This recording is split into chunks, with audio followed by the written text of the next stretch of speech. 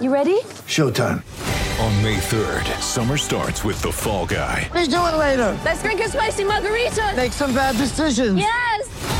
Audiences are falling in love with the most entertaining film of the year. Fall Guy. Fall Guy? Fall guy. That's what the poster said. See Ryan Gosling and Emily Blunt in the movie critics say exists to make you happy. Trying to make it out? Nope. Because I don't either. It's not what I'm into right now. What are you into? Talking. Yeah. The Fall Guy. Only in theaters May 3rd. Rated PG-13.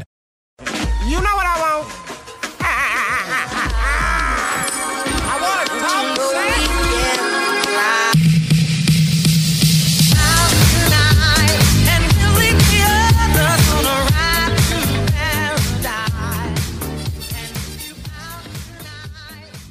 Hey, that's pretty good. The Raptors win 116-109 in overtime in what was a pretty exciting game, pretty good game to watch. I think that there's a lot of really great defense played, big shots made down the stretch by the Raptors and throughout, especially like Fred and especially Gary. 26 points off the bench, 5 boards, 4 assists, 2 steals. He was, I understand why the Raptors chose to play him down the stretch, right? So, fantastic game from him. Probably most of all, if I'm going to say somebody put on the cape, Gary coming off the bench for 35 minutes, giving you 26, 5, and 4 is crazy and very efficient too. Some huge shots. Yes, making the ones that kind of fall into his lap that are created elsewhere, but also a little bit of creation off of his own dribble too and getting into space, getting downhill just a smidge. And the jumper was going today.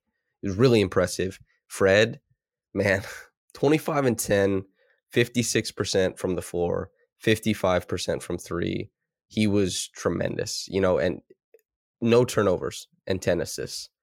He was sublime in this game. He made a lot of progressive reads and passes downhill that not only was Fred a guy who created some 3-point looks for his teammates, but he was also a guy who created layups for his teammates. I think everybody should understand that layups are more valuable than threes as far as if you're creating them, because not everybody can get to the rim on their own. And if you're a guy who can play make people into the rim, that is so valuable. And teams, they're so susceptible to those types of playmakers. It's not something Fred does all the time, nonstop. But in this game, he found it. And he also found his shot, 6 of 11 from downtown, a lot of threes, 2 of them in overtime, big shots too, and really helped the Raptors keep the Wizards at arm's length. And OG and Precious, and especially OG, fantastic defense. A team effort. Not everything went right in this game. Even the things that went poorly, Pascal, we'll talk about his finish to the game in a bit, which was poor.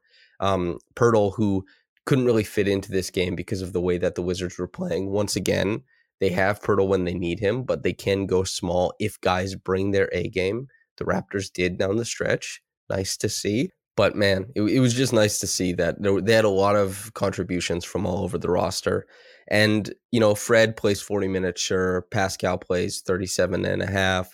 OG 39. Yes, but that's within overtime. We're used to seeing these numbers in regulation. They're playing a bench now. I mean, Barton, he played 12 and a half minutes. He hits a step back 3. He makes a read for a layup, I believe. And, it's quiet, but there's a little bit of compete at the point of attack. And there's also Boucher giving you 15 minutes. Gary, obviously, 35 off the bench. Thad came in for 6 minutes, although I wasn't that impressed with Thad's minutes, but that's okay. Anyway, this is the Raptors Reaction Podcast. I'm your host, Samson Folk, and it is brought to you by Goldfinger Law. And hey, here's the thing about Goldfinger Law. The really great thing, you only pay if you win. That means if you lose, you aren't paying. I love not paying for stuff. It means that it's free. And okay, certainly you don't get anything, but the time is spent. You gave it a shot. You didn't win. Well, I guess you don't pay. If you do win, there you go. You pay. If you're interested, 416-730-1777. You know who paid in this game? The Wizards, yes. But also Pascal down the stretch. I just want to highlight this because I know people, when they listen to this podcast, yes, they want to see what I see. They want to hear like, hey, what did you notice? And then they want to think, frame that against what did I notice? you and I, the symbiotic, we're putting our brains into this. We're trying to figure out what's happening on a basketball court. But you also want to kind of relive the game. And Pascal, you're the viewer, you're probably frustrated with his defense down the end. He lost Kuzma in the corner before Beal, even though Beal traveled, but he lost Kuzma, the old adage, see man, see ball, so that you can't get looked out of a passing lane. Beal looks him out of a passing lane. Kuzma hits a three. It's late clock. There's a heave. The shot goes up. Pascal, it's just him and Porzingis. Pascal waits under the rim instead of finding a body, right? The ball, sure, it takes a bad bounce, but it goes out to Porzingis. He fouls him and one. He gets a turnover, sending the Wizards up into transition after getting a triple team that he didn't see. And he also gambled on Beal when the ball, sure, it was a little bit loose, but generally you just stay at home. He gambled on Beal. Then DeLon Wright, his check, hit the three. And then to start overtime, there was a dig by DeLon Wright that went into a tip, and it was a great dig by DeLon. But Pascal, you got to be better at recognizing when the help is coming. Like, please, this is a big part of your playmaking package. You have to recognize the stuff. Yes, great by DeLon, sure, but still, they lose that tip. It's just like a slew of really bad plays and plays that could have been avoided, honestly, to some degree, right? Like, just a little bit more in the game, a little bit more intense. And so he struggled immensely down the stretch. Cost the Raptors points. The good news, and it's stretching it a little bit. Well, actually, no, it's not stretching it. This is a tough matchup for him. We saw it last game. We see it this game.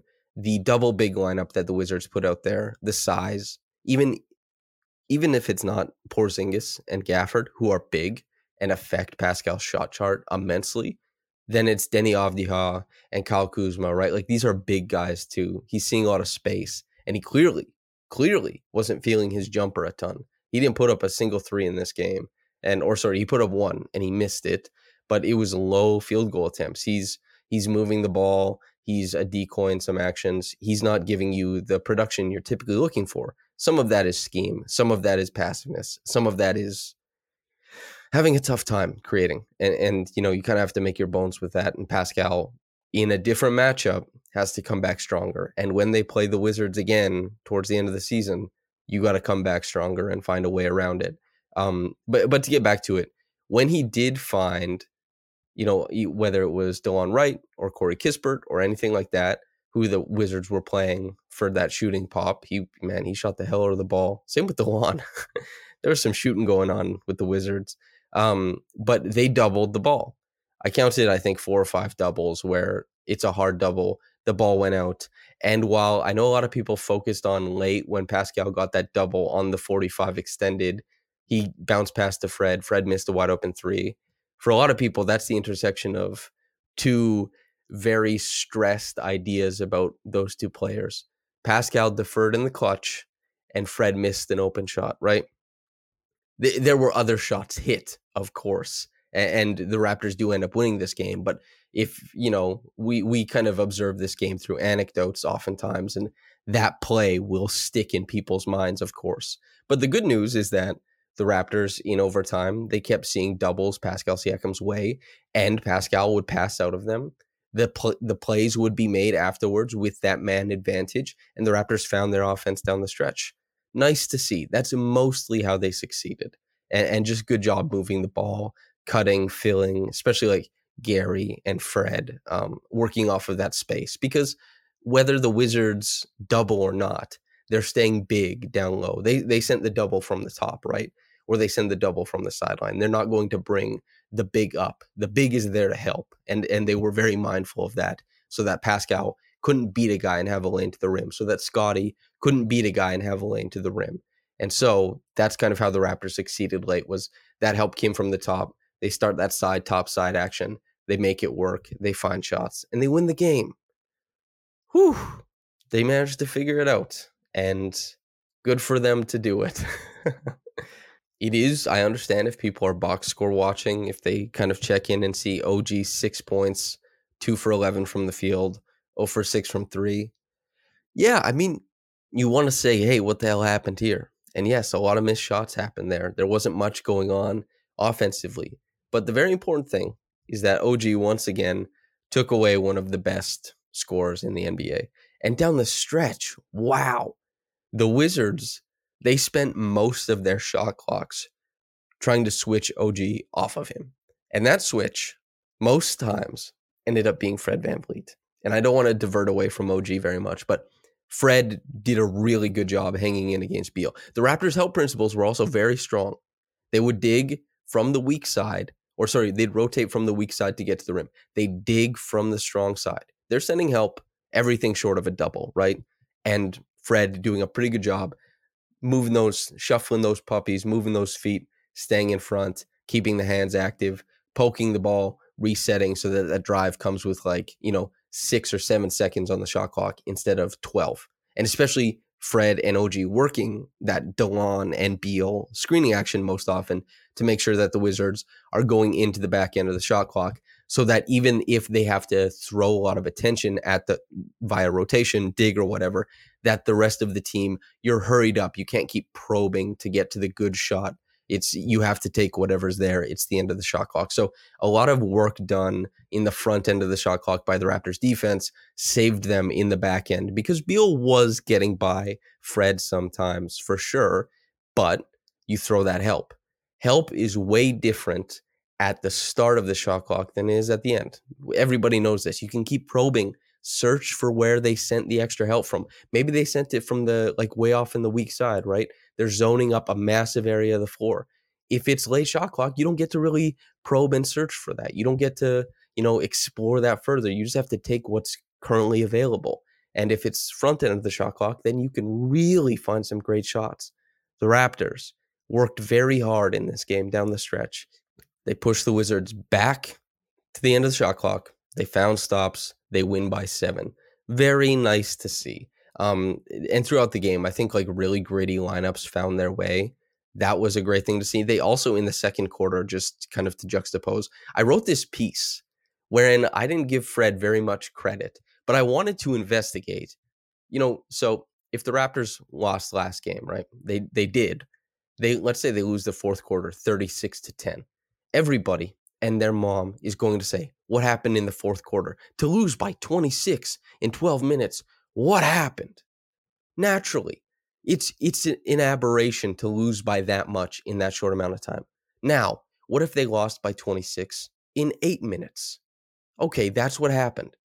Fred was off the floor for 8 minutes. The Raptors lost those minutes by 26 points. This isn't saying Fred is the hero. Fred, they're on the, verge of collapsing when Fred is off the floor. It's saying this is such a weird statistical aberration. What happened here? So I looked at that and found some things that don't involve Fred. It's not about Fred. It's just his absence creates the point. You're like, okay, what's happening here?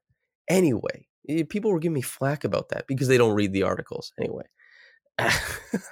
What I'm saying is they struggled in that stretch. The first time last game was against a zone defense. They allowed a 12-2 run. Against a zone this time around in the second quarter, the Raptors, they had a 9-2 run going the other way. They won that stretch. And the Wizards didn't run a bunch of zone in this game because the Raptors kind of figured it out. A big deal is that Gary and Fred both hit threes in this game. Last game, they didn't. I've done videos on this. I've broken down the Raptors' zone offense before, what they typically run. They like to manipulate from the sidelines to try and open up the middle or probe the middle to open up the sidelines. They don't run a ton of stuff above the break except disguised flares. In this game, for example, we see a really nice little, I think it was Scotty Flash's middle or Jakob. God, I don't even remember. And so the side of the zone kind of collapses in.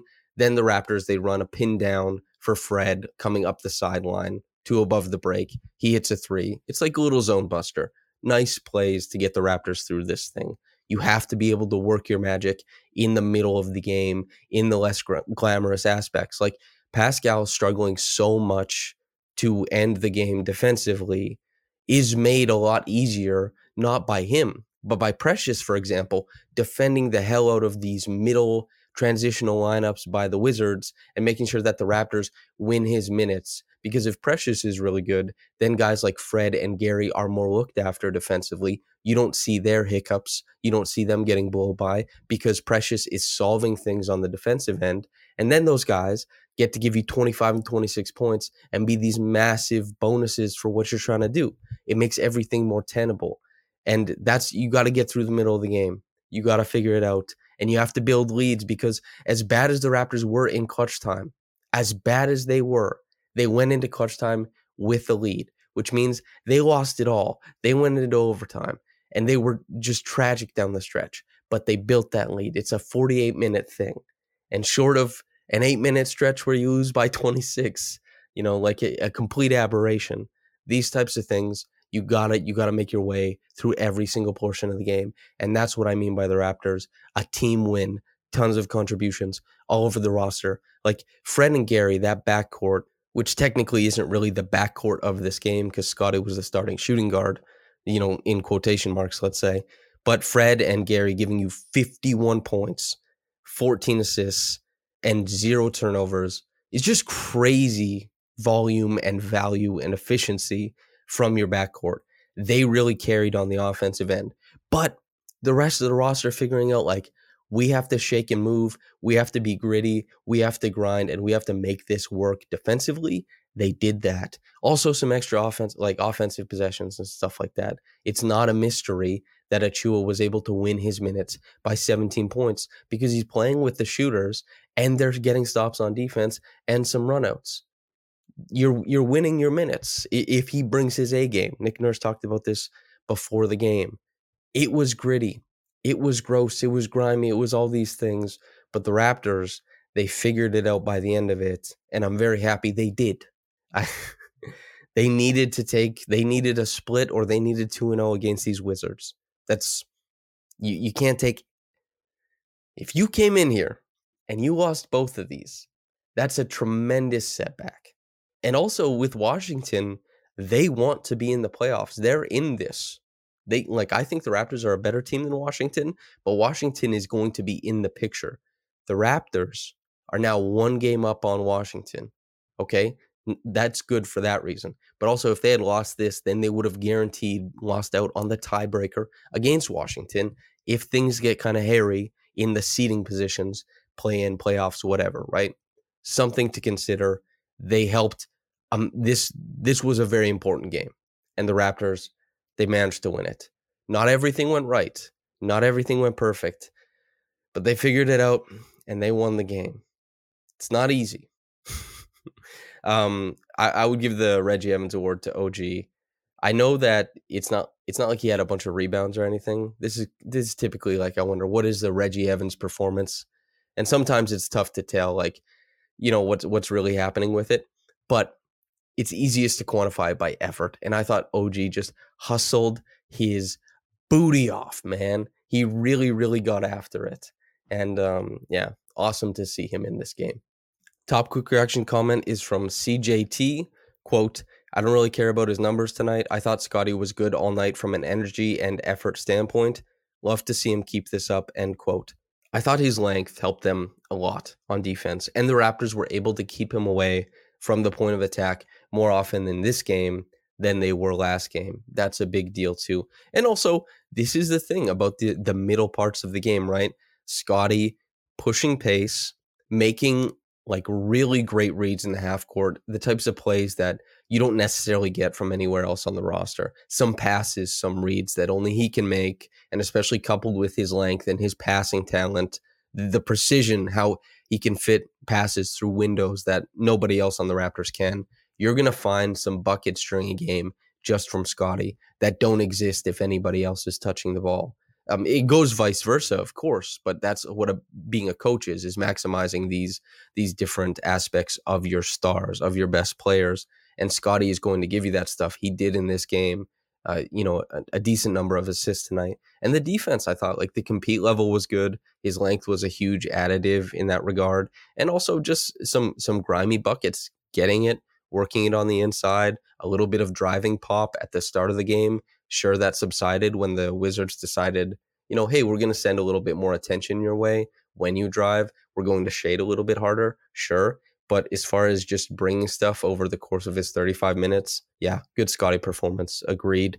And I think we're probably on the verge of a big Scotty performance, like a big game. Like we're going north of 25 points. I can feel it bubbling up. I don't know why. But CJT, thanks for writing in.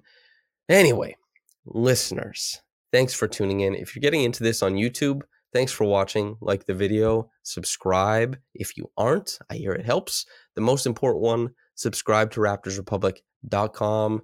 It's the most important. It's what gets me paid, basically. And I think it's worth the money. I'm biased, of course, but yes, I do believe it. And if you're listening to this on the podcast channel, thanks for letting me chop it up with you. I've enjoyed it so very much. And whether you got into this in the morning or at night, have a blessed day and goodbye.